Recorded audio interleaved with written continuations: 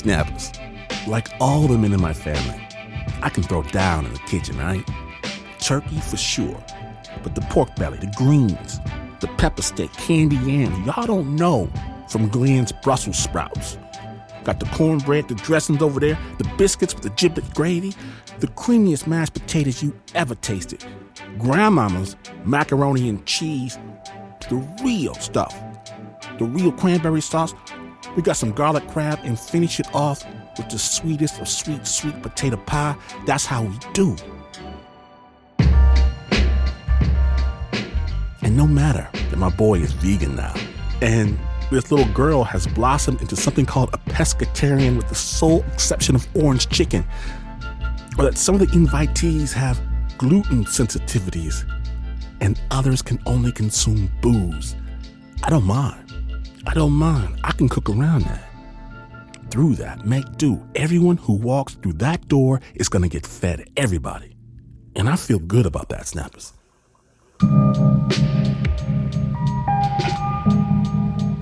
And it feels good to feel good.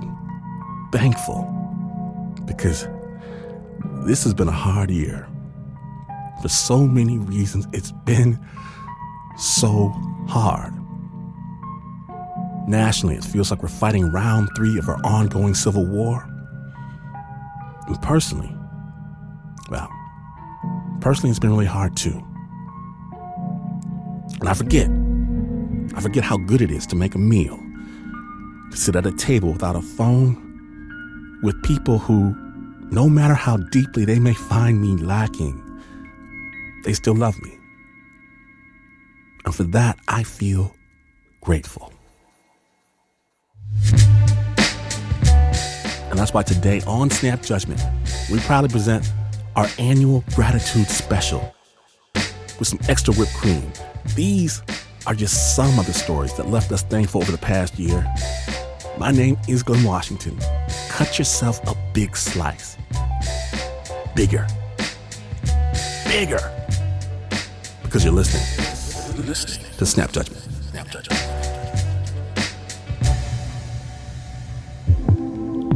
Now then, we begin the gratitude special in Liberia. Back in 2014, producer Jake Halpern spoke to Dr. Philip Ireland. We hadn't seen any patients yet. We were preparing for it along the borders, the Ministry of Health. They are telling us, you guys have to prepare and we will help you prepare. You have to learn to wear these personal protective gear. Get ready. Okay, it was almost like that kind of call. In the capital, Monrovia, in Liberia, Dr. Philip Ireland worked at JFK Hospital, and at the time, we were not prepared at all. The hospital, we were at an all-time low. We had nothing, and we were susceptible to all kinds of things. Even before they could learn how to use their new protective gear, people started showing up at JFK Hospital from the outlying areas.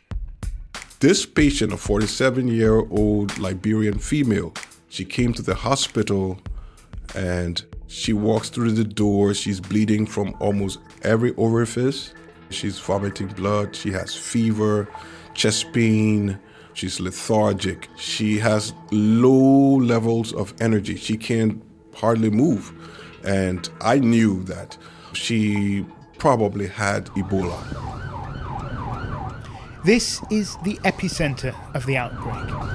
In a city of 1 million, almost 50 new cases are reported every day.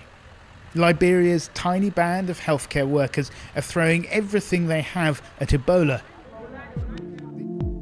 The particular woman, when she came in, she almost fell from the wheelchair. We had a physician assistant by the name of Stephen Vincent, and he attempted to stop that fall by reaching out and grabbing her. And he said, Ireland, this woman, she was falling, and I held her. This is how I knew that he touched the patient. And he said, I'm very concerned because I don't know what's going to happen. What did you tell him? Well, I didn't know. I didn't tell him anything specific. We just brushed it off as men. We don't think anything will happen to us. Even if they could live in denial for a moment, as soon as the test results came back for the 47-year-old woman, it showed she was positive for Ebola. and they would have to implement emergency protocols. Anytime a patient is suspected of having Ebola, they will be taken to the ETUs, we call them. The Ebola treatment unit. Yeah, it's a secluded area outside of the hospital. You have about multiple layers of triaging. You have all kinds of disinfecting systems. And can you tell us what happens, how it progresses? What happens to Mr. Vincent? Did they send him to the Ebola treatment unit? No, he's still in the hospital at the time. Why? Why don't they send him to the ETU? Okay, so at that time, the discussion, because this is okay, let me just put it that way. He is part of this clinical staff. Vincent is family. This is what makes it so difficult to contain Ebola. The symptoms of sweating, vomiting, and bleeding, they all spread the virus. And if it's hard enough for a doctor to take care of their own in a hospital, imagine for a second what it's like in the homes, trying to take care of a sick loved one. In Liberia, if a child is sick and the mother is there, the first thing she will do is touch. Okay, she will hold, she will try to feed, she will try to give and even if you tell her it's dangerous, she will definitely do it. And so that's why the public health intervention of not touching and not caring and not doing it didn't work out from the beginning, okay? Because mothers, especially mothers, you will have to, in West Africa, you will have to tell them all kinds of things. And one of the ways the public health guys did it was to tell them, if you touch, you should put a plastic bag on your hand. But if you told them not to touch at all, it wasn't really happening. Just like Liberian mothers all over the country, Dr. Ireland faced a dilemma. What now? How could he help Stephen Vincent now that he had tested positive for Ebola? I had people telling me to stay away from Vincent, but then again, it's like, that's your colleague. Okay, so you've been working with these guys for many years, and then all of a sudden he's sick with a life-threatening virus, and then I didn't feel too good about that. Ebola is extremely contagious, and the rest of the hospital staff was legitimately scared. Dr. Ireland kept reminding himself that all he had to do was follow proper protocols and rely on his training when he was caring for Stephen Vincent. Once I was so tired and I listened to his chest, and I remember I put the stethoscope on my neck and I went to disinfect it. I don't know, probably it touched me some kind of way. I don't remember the exact point. If there was a moment, was that the moment you think that at least the one you remember? Probably. Now, it's hard for people to pinpoint exactly when they contract the virus, but Dr. Ireland came home from work one day and he was feeling extremely tired. Then I noticed at the time that I hadn't eaten anything for the entire day, and I had a mild fever. My heart is racing, and I'm thinking, wow, this is part of the symptom of Ebola. And I asked my wife and all the rest of the people to not touch me, to not come near me. They should go other places because I'm sick. I don't know what I have. And so they semi-quarantined me in my room. But his 8-year-old daughter, Precious, she couldn't figure out why Dad was locked up in his bedroom. She was curious, and so somehow she manages to find the key. She opens the door, and she came in the bedroom barefooted. She's standing right before me. She's like about 3 feet, and I'm walking away from her. I was terrified. Dr. Ireland frantically called for someone to come get her. And then he turns to his wife and says, "Leave me here and go to our house in the countryside." So she piles everyone in the car, but Dr. Ireland's mother, who also lived with them, well, when it came time for her to leave, she said, I'm not going anywhere. No, he couldn't walk around. He couldn't do anything by himself. So who would give him food and water and drink? Who would take care of him if everyone left him there? So I'm asking her to leave because of her safety. I wouldn't even listen. And she refuses. I don't have strength to do a lot of arguing. By this time, that 47-year-old woman who had given the disease to Stephen Vincent, she had passed away. And Dr. Ireland didn't want the same thing to happen to his own mom. I could get it myself. But if anybody else stay, they will get it faster because the others are not as careful as I would be. Mrs. Ireland knew that if she wanted to save her son, first, she had to protect herself. And I look at myself and I said, oh, and I just have on a house dress to go attend to him. And so I have to add on a raincoat. I had a raincoat. So she decided to make her very own Ebola protection suit. I had a pack of gloves for the use to put chemicals in to perm your hair.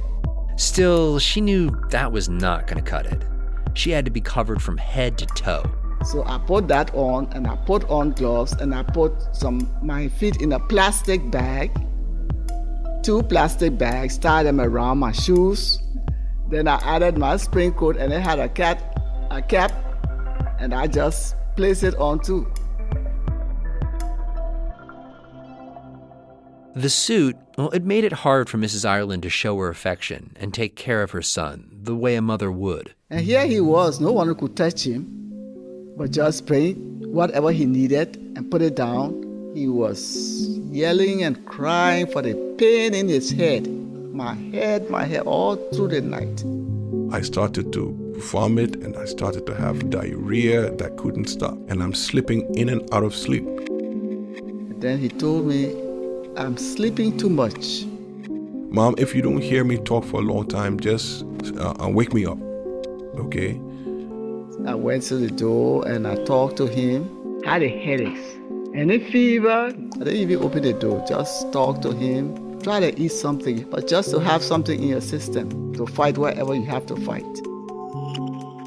With his mom inside the house taking care of him, outside the house, his cousins, his neighbors, his friends, they all gathered around. And Dr. Ireland could actually hear them from his window. Family members broke out in terrible cries. I mean, loud, woeful crying, wailing, all on the ground and groveling, and people cried. When you hear that cry in Liberia, that's like, man, he's gonna die. After 4 days of watching over her son pretty obsessively, Mrs. Ireland heard the sound of jazz coming from Philip's room. So she opens the door and she finds her son sitting up in his chair just strumming on the guitar. And I told Dr. Johnson, I said, oh, he was playing his guitar. I said, playing his guitar? I said, yes, he was playing his guitar today. We're all very happy. It's very encouraging. At that moment, did you feel like, wow, maybe we beat this? Maybe it's over? Yes, of course. But then it started deteriorating. It goes on like this for days, until finally an ambulance pulls up outside his house. And several of his old med school buddies jump out, and they're dressed in real Ebola containment suits.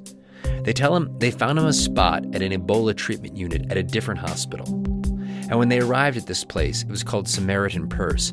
They gave him a bed in their ETU, right next to, of all people, Stephen Vincent, his old friend. And as bad as Dr. Ireland felt, Stephen Vincent had it even worse. He was grimacing, that he was in a lot of pain. And he was just breathing. He had this agonal breathing going on. I said, Vincent, you have a beautiful wife and children. We are going to get better, and we're going back to the emergency service at JFK. On we going, Vincent? And I tried to get him to talk, but he wouldn't talk to me. And so I just stopped. At this point, Dr. Ireland is so tired and beaten down by the sickness that he just collapses back into sleep. When I wake up from my sleep, Vincent is not moving, he's not breathing, and I called him several times. He was just lying there and not moving. I got real concerned, and I started to call for the clinicians to come in to help or to see what happened. I'm still very, very, very, very sick. So there is only a certain amount of energy I can use to maintain this. And so when I run out of energy, I just stop and I just stare at Vincent. I just continue to stare at him. I am not shouting anymore. I just stared at Vincent. I know that he's gone. And so I'm just silent. One of the things that's going through my mind was that, wow, He had his children and his wife. They will have to hear this news, and it will not be good. It's not a good thing. I was thinking about Mom. I wonder if she's infected or not. Vincent had expired. I wonder how many more of us at the hospital this will affect. I wasn't thinking about, man, would you make it? The news was bad. As the Ebola virus spread, it claimed the lives of several top doctors who Dr. Ireland had known for years. But here, in the care of this ETU, they were battling on, patient by patient. A physician assistant by the name of Patrick came in. He cleaned from every crevice on my body. He removed the filth of diarrhea and vomiting from on me. And as he's cleaning me, he's telling me, man, you're going to make it. We're going to go back and do procedures together at the hospital. He puts me back on the bed, reestablishes the IV line and put fluids up and gives me my medication. And then tells me that he will be back the next shift to see me. And after that, I felt so positive. I felt much better. And I marked this time as the beginning of my healing process. Dr. Ireland was released to home care to make room for more patients. And when he finally gets back to his house, all of his relatives are there, just lined up in the driveway. Well, everyone except for his mother. She had to be quarantined. The doctors needed a window of time to make sure that her homemade suit had done the trick, that had kept her safe. It took 21 days, and they finally said she was okay. And yeah, you can now see your son. So after my 21 days, then I came to see him. And he was under the ETU. He was still not too strong, and he was in his bed. Oh, it was wonderful. It was wonderful. I got in the house. Then when he saw me, he said, here comes the real doctor.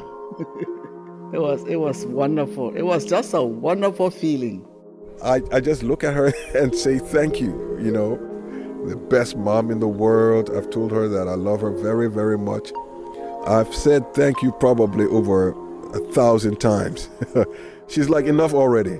Her reaction is almost like, that's my duty. This is something that we should all do. This is why I'm here. Okay, so she has that attitude all the time. Yeah, it was like doing your duty. It just fell into place that it was your responsibility to do this, and you were doing it as you did it before. It wasn't anything strange. It was just falling in place. What you had to do, you did.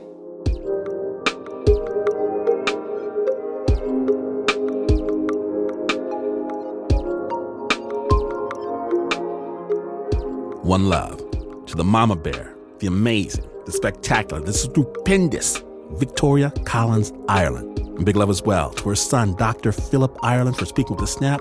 Original score composed and performed by Renzo Gorio.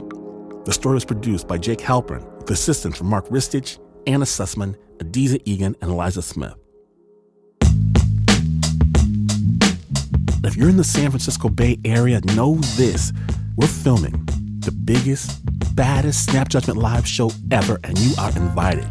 December 1st at Oakland's historic Paramount Theater. Tickets available right now at snapjudgment.org. Now, when Snap Judgment returns, someone's going to hear the voice of God when the Snap Judgment Gratitude episode continues.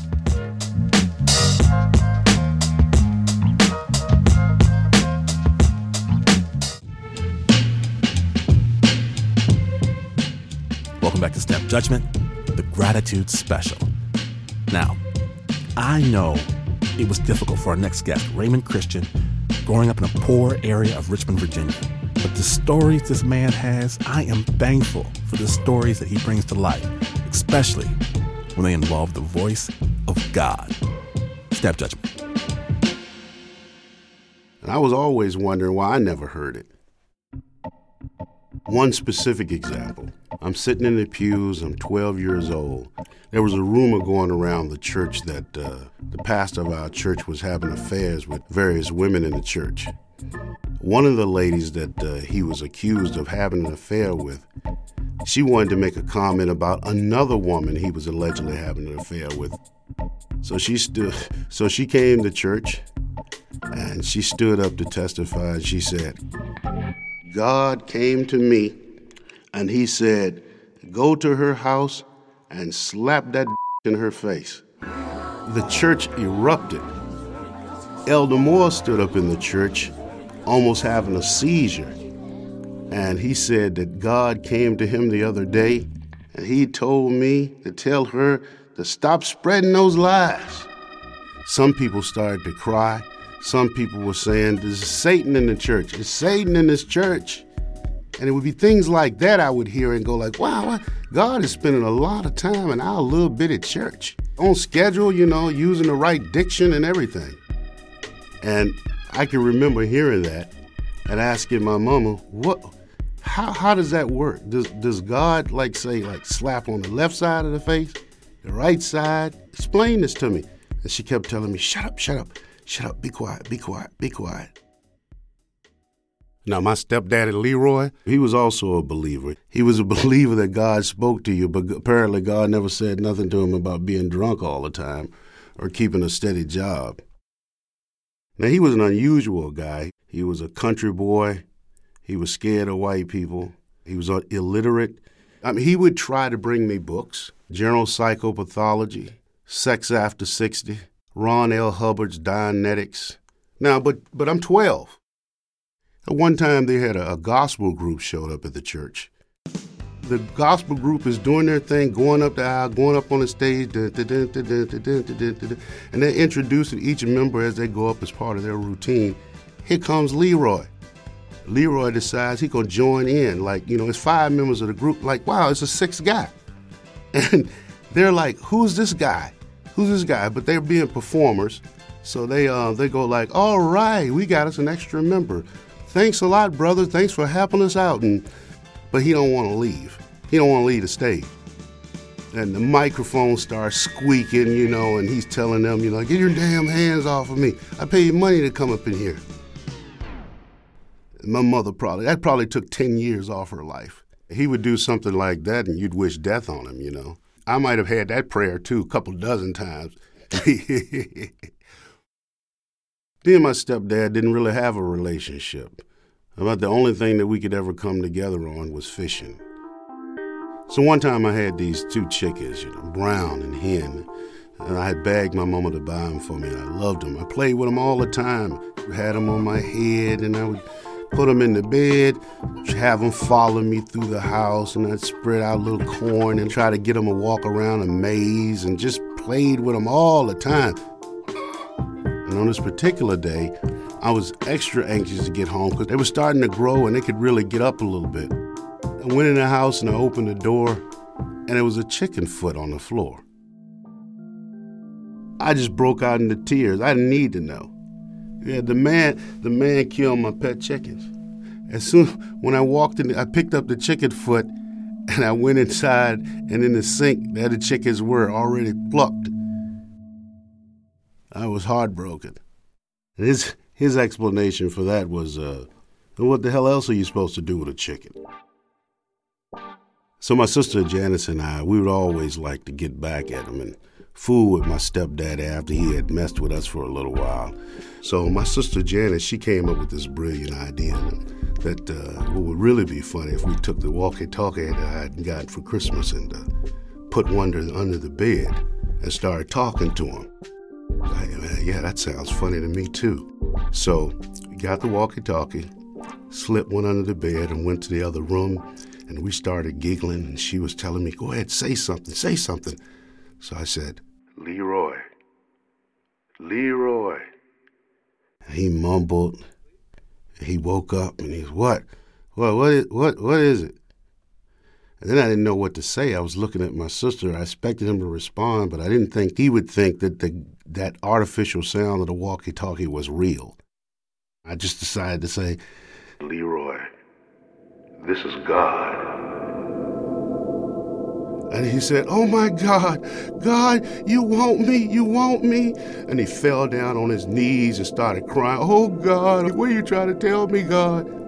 So I looked at my sister and we're giggling. I'm going like, what do I say now? What do I say? She goes, say something else. Leroy, don't eat no more grits and sausages. He said, huh, what? What do you mean, God? I said, don't eat no more damn grits and sausages. He said, okay, God, okay. When my mama came home, he wanted to explain to her, Annie, I spoke to God today. But she didn't want to hear that because she knew that he wasn't working and he was home drunk. But then she really thought he lost it when he went in the kitchen. He went in the fridge and he pulled out the sausage, he grabbed a bag of grits and threw them in the damn garbage can. She was really pissed off then. So that really changed him because after that little event, as I was growing up, every time he would embarrass me in some way, or I wanted to get him to change his behavior in some way, I would often invoke the word of God. I would say things to him like, Leroy, stop drinking. Leroy, put that whiskey down. Of course, it didn't work because he would just find a new spot to hide it. I would always find his hidden spots. I would say things like, I found your spot, Leroy. And he would go, no, God, I'm trying to do better. No, you're not. He came to school drunk and embarrassed me from 8th grade, you know. The world came to an end. Even though we're playing pranks on my stepfather, that was probably the most personal contact I would have with him is pranking him because we didn't talk. And I did that for years and years and years, right up until the high school was over. I didn't want to hang around and see if I was going to get a job at the factory. I joined the Army, and I came home on leave. And he was really happy to see me. I was, I'm going to take you fishing. He wanted to spend time with me. So that night that I was home, he had been drinking a lot. He kept telling me, we're going to go fishing. I got this bait, and it's going to be special. And the banter went back and forth, and, you know, my mama was enjoying that. But more than ever before, he was really going on and on, more than he ever did. He wanted to ask me questions about the Army. What was the food like? Do they beat us up? Had I killed anybody? I just joined, you know, nothing like that. And he was yakking his head off. So I left the room to go into another room, and he was still talking to me through the door. Y'all do any fishing in the Army? Do they eat fish? Do they cook fish? They got you peeling real potatoes or what? I was going, oh, man, no. I got plenty of time, you know. Yeah, we'll talk about it tomorrow. And I decided, so what am I going to do? And I said, And so I decided to hit him again with God. I'd let God speak to him. And as he continued to talk, I got to the keyhole, and I cupped my hand around my mouth, and I said, Leroy. He said, what? Leroy, go to bed and think about it. And he got real quiet. I could hear him shuffling back to the room. And I'm thinking to myself, success, yeah, hey, just like old times. So the next day, we did go fishing. And we were fishing at this place along the James River, a series of bridges that go across the river, and they're all good for fishing. So we were there on the bridge, and we were fishing, and I told him, listen, I'm going to leave this spot. And you see down in the river, that island down there? I'd fished there dozens of times before. So I told my stepdad, I'm going to go down on an island and fish, because I know I can do better than you can. He said, you think? I'm not giving out any fishing lessons. I said, I'm not giving out any fishing lessons. Kind of playful banter. So I went down to the island, and it was absolutely perfect. The water is rushing from all sides. It's beautiful. It's sparkly. The fish are biting. Catfish, brim, crappie, bass. A good fishing hole in that particular spot. And from the island, I could look up at the bridge, and I could see traffic passing by. I see some flashing red lights, probably an accident. Those things are common on the bridge. So I just go back to fishing. And I'm having a good time fishing down there. So after about an hour, I decided I'm going to take, and I think I got about 15 fish. I'm going to take them back up there and show him what I had caught where I was at. So I'm bobbing my way back to the bridge. I couldn't wait. There's no way that he could have caught nearly as many fish as I could. I couldn't wait to give him a hard time. But before I could get to him, and these three guys who had been fishing just stopped me. They were right in front of me. They said, Leroy is gone. I said, going where? He's moving to another fishing spot? No, he got sick and he passed out. and they had to take him away. Passed out? Going to the hospital, I was only gone about an hour. I was gobsmacked by that. This is not good. My heart started beating real fast. So I gather up all my things, all my gear, and I rushed to the hospital. But on the way to the hospital, I started saying to myself, God, if you do exist, let's make this right. Talk to me. I would have done anything. I would have stripped buck naked. I would have listened to anybody, the boogeyman, anybody that would have made this thing right. I go right to the emergency room. I go inside. I go up to the desk, and I tell the lady, and I say, I think my father might have came in here. They said he had passed out or something. Surely, I'm waiting for the lady to say, no, that didn't happen. Everything's all right. And she says, hold on a second. And she said, a doctor will come out here and speak for you. The doctor comes out, and he says, can I speak to you in the back? He takes me to an examining room. It's really sterile. There's nothing in there at all, no other patients, no paperwork. I don't even know why he's taking me there because I'm still praying to God. There's still one more opportunity for you to speak to me and tell me everything's going to be all right. And God finally answered me in the form of a doctor. And he says to me, I'm sorry. He has passed. And I didn't need to, that was it. I had my answer. He didn't give me any more details, and he put it so plainly. I started thinking about I was just with him. All he wanted from me the day before, he just wanted my time. He didn't want money, he didn't want anything physical, he didn't want me to do anything. He just wanted a little bit of time.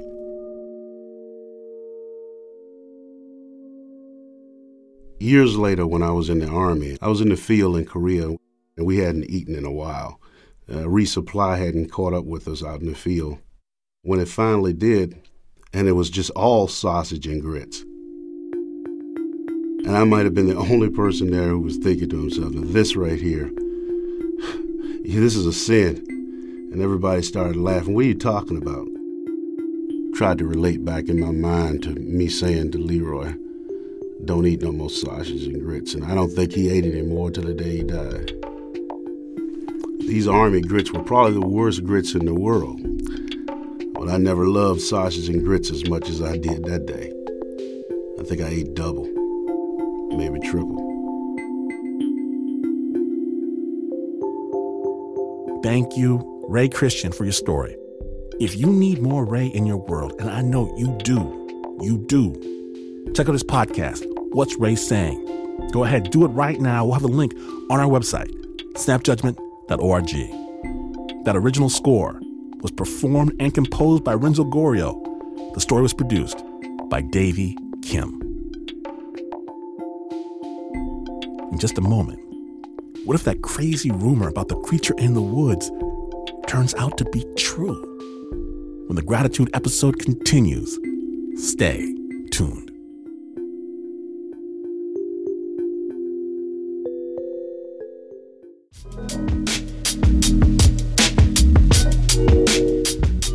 From WNYC Studios, welcome back to Snap, the Gratitude Special.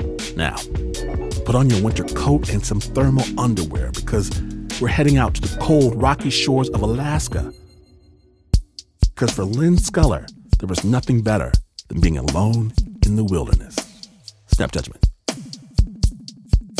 When I was growing up in Anchorage, back in the late 60s and early 70s, I had heard of blue bears, and you'd hear the stories about them, like they were these bears that lived up on the glaciers and never came down, and that's why they were this pale gray blue color. And other people would say how they knew of somebody who knew somebody who shot one, but I certainly never saw one and didn't know anybody who had seen one. It always seemed so elusive and special. It just was below the radar all the time.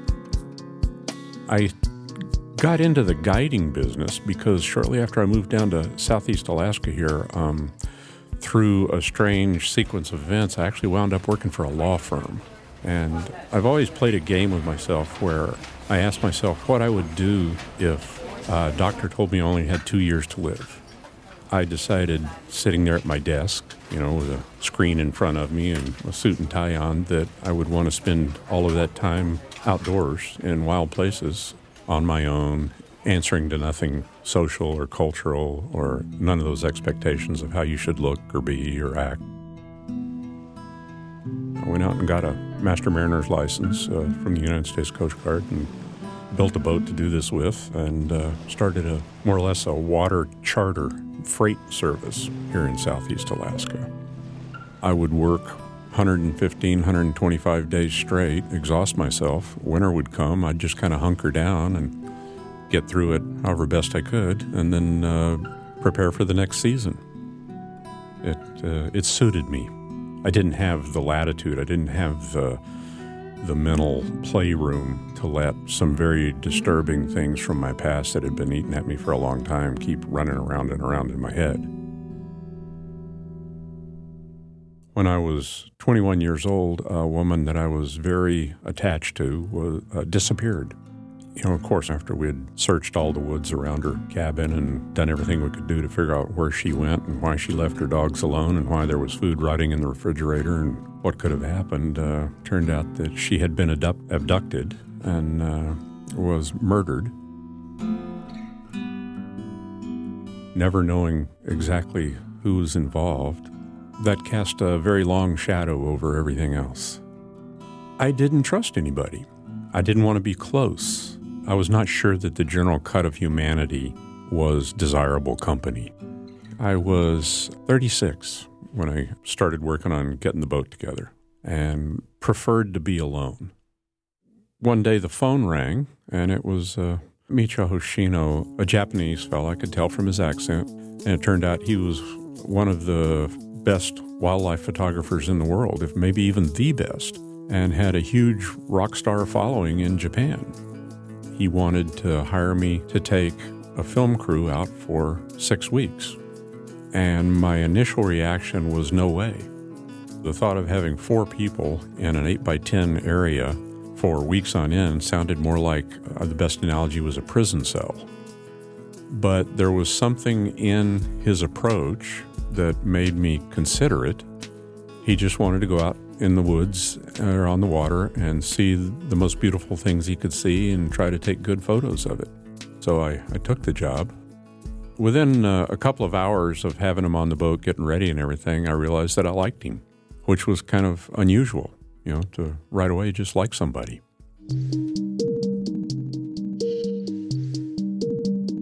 He was such a calm presence that you didn't feel like you had to be on your guard at all. I wasn't used to asking anybody for anything, and so I very reluctantly asked him if he would teach me something about photography, and he immediately agreed. I had taken Michio way up on a hillside where there's a stand of interstadial stumps, and he was setting up, taking some photos, and he suddenly, he just stepped aside and motioned at his camera that he had on a tripod there and pointed down at just a stump and some rocks. And I put my eye up to the viewfinder. There was this beautiful composition, a lot of smooth stones of different colors nestled into the curve of a root. It was like the root and these stones that were millions of years old had this intimacy between them, as if I was looking at a Madonna or a photo of a mother holding a baby. How did he see that in that pile of rubble that I was standing on? And that was fascinating to me. It was kind of an eye-opener about what photography could be like. He told me once that every photo should tell a story. And after he explained that to me, I started recognizing that in his work. He asked me one day if I thought we could find a blue bear. And I said, not a chance. Going looking for a blue bear is going to be like looking for a yeti or, a snow leopard. But he kept bringing it up. He kept asking me how we could find a blue bear. I started digging into it and gathering up all the information, and we started making trips to some of these areas where there seemed like there might be a chance. He understood that bears can be very dangerous, but he also appreciated living with bears. He was adopted into the bear clan of the Tlingit Indians.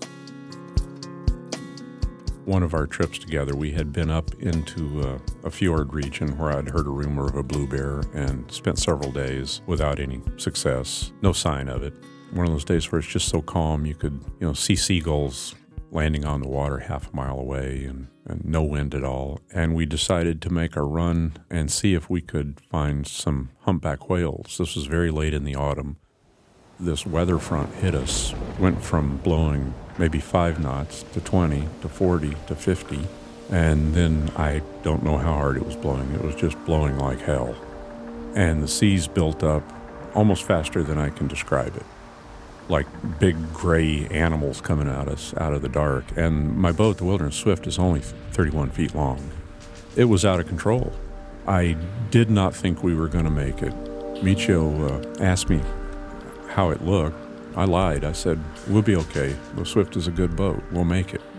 And so he said, okay. He laid down. I kept steering the boat and praying and was dry-mouthed with fear. And I looked back and Michio was sleeping.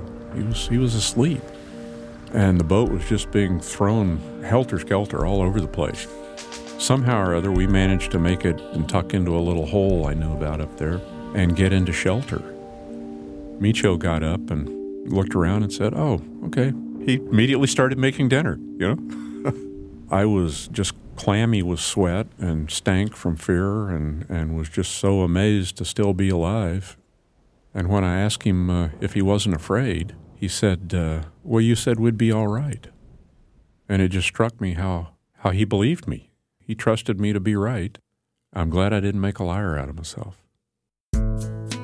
I found myself putting in extra effort to try to hunt down an elusive blue bear, talking to biologists, calling up other naturalists and guides, digging through the records in the library, going through old magazines, and just trying to parse up any little reference to the blue bear. It was intense. My intention was to do the very best I could for Michio. It got to where everything else was just filling in the time between our trips. We would have the kind of conversations I'd never had with anybody before. We were at anchor, in a little cove, and we were in the cabin of the boat. We had coffee after dinner, so fresh smell of coffee, and sitting there in the light of a 12-volt light bulb, and the windows are open, and outside there's the darkness, and it's quiet, and there's a sense of a really big world out there waiting, and that was the first time in our conversations, when we were talking about all his successes. And he had a show at the Carnegie Museum. He had a show in Tokyo that 10,000 people attended the opening day. They were doing documentaries of him. His books were selling very well. And then just out of the blue, he said, I would trade all of this to have a family. And I realized that he was lonely. And that really hit me. Having those kind of conversations at night became one of the things that I look forward to the most. And gradually realizing that what I really enjoyed here was this open, intimate connection about what we really thought and felt. Sometimes he would ask my advice, on how to get what he wanted, which was, I was the last person you ought to be asking how you go about getting married. And it kind of snuck up on me that all of a sudden I had this close, good friend. And then one day he called me up, and I could tell immediately that he was just vibrating with excitement. Michio had made a trip back to Japan, and I asked him what was going on, and he said, I met her. Who? What? Tell me about it. And he said, her name is Naoko. We're going to get married pretty soon. I'm embarrassed to admit that my reaction was, oh no. Instead of being happy for him, I was afraid it was going to mean the end of our trips, that he was going to disappear. He was going to fade out of my life. And then that passed pretty quickly. His excitement was contagious. And a year or so later, he got married and had a son. But then he came to Juneau with his family, and he still had hopes for finding the blue bear. I was kind of elated, that it wasn't going to change that much, and it looked like we were definitely going to be making another trip. It was some months later that I called Michio up. I was all very excited and said, I know where there's a blue bear. We can go to this place. Only Michio couldn't go when I thought we needed to go. We put it on hold, and I had another charter. After being out for a week or 10 days with that crew, I pulled into a little village named Cake and went to a payphone to call in and get all my messages at home. There were probably half a dozen or more messages from people calling to tell me that Michio was dead. Michio was working, doing his photography with this film crew in the Kamchatka Brown Bear Preserve. In the middle of the night, this bear who had been hanging around too close to camp and breaking into things took Michio out of his tent and killed him. I remember standing in that little restaurant, that cafe, on the payphone, and this incredible void opened up. I literally don't remember the rest of the day. Just get back out on the water, find wildlife for these photographers, set up, wait for the light, pay attention to the weather. But I wasn't present somehow. It's like I was just watching myself do this stuff, not having any idea what the future might be, or if there was a future, if it was worth thinking about. Just loss. The following spring, I'd lined up trips for the spring, and was with a couple of photographers that I wasn't getting along with.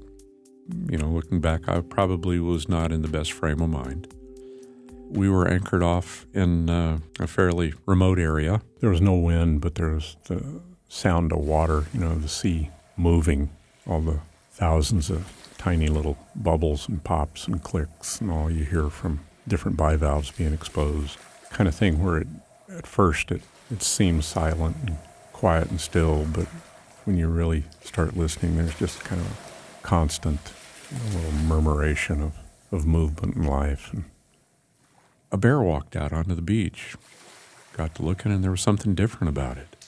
I put the skiff in the water and got a little closer, and it was this husky, well-furred, heavily muscled animal with this kind of smoky gray coat that blended into all of the glacial erratic stones and the cobbles and things. It looked like a dark gray stone. Sure enough, it was a blue bear. I broke every rule I had about approaching wildlife. I've always made it a point to try to not bother the animals, not intervene. But I just kept drifting closer and closer and closer, and the skiff was in a couple of inches of water. I might have even stepped out of the skiff and started walking towards it if it hadn't just suddenly spun around and was looking at me, and just picked up my camera that Michio had talked me into getting and took one shot. And then it just turned and ran off into the woods, and it was gone. And then it was just me sitting there on the beach.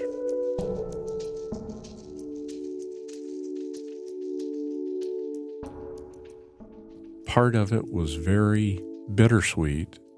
It kind of felt a little bit like something was being put in my face. And I remember thinking, where are you, Michio? Where are you now that I've finally found a blue bear?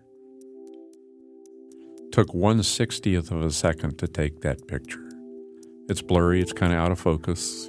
You can tell it's a blue bear from the color, but the entire story of my friendship with Michio, all of those remarkable times I had spent with Michio, was wrapped up in that 1/60th of a second.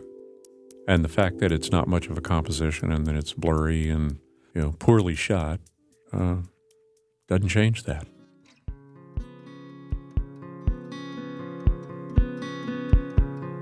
Thank you, Lynn Sculler, for sharing your story. For more on Lynn and Michio's adventures, grab a copy of Lynn's book, The Blue Bear. I'll have a link on our website, snapjudgment.org. The original score for that story was composed and performed by Renzo Gorrio and Davey Kim. The piece was produced by Nancy Lopez. Snappers, if you missed even a moment or you want second helpings, subscribe to the Snap Judgment Storytelling Podcast at snapjudgment.org. And if you're in the San Francisco Bay, Christmas comes early. Snap Judgment Live, December 1st at Oakland's beautiful Paramount Theater. Tickets available at snapjudgment.org. Snap was produced by the team that always cleans their plate. Throw some mac and cheese at Mark Ristich, Pat Mesiti-Miller, Anna Sussman, Joe Rosenberg, Renzo Gorio, Leon Morimoto, Shayna Sheely, Adiza Egan, Liz Mack, Eliza Smith, Teo DeCott, and Jasmine Aguilera. And this is not the news. No way is this the news. In fact, you could wonder, what is that delicious roast your uncle served up? My Lord, it tastes so good. Only to discover it is the elusive Blue Bear. Nah, I'm kidding. It's chicken. But even then, you would still not be as far away from the news as this is. But this is WNYC.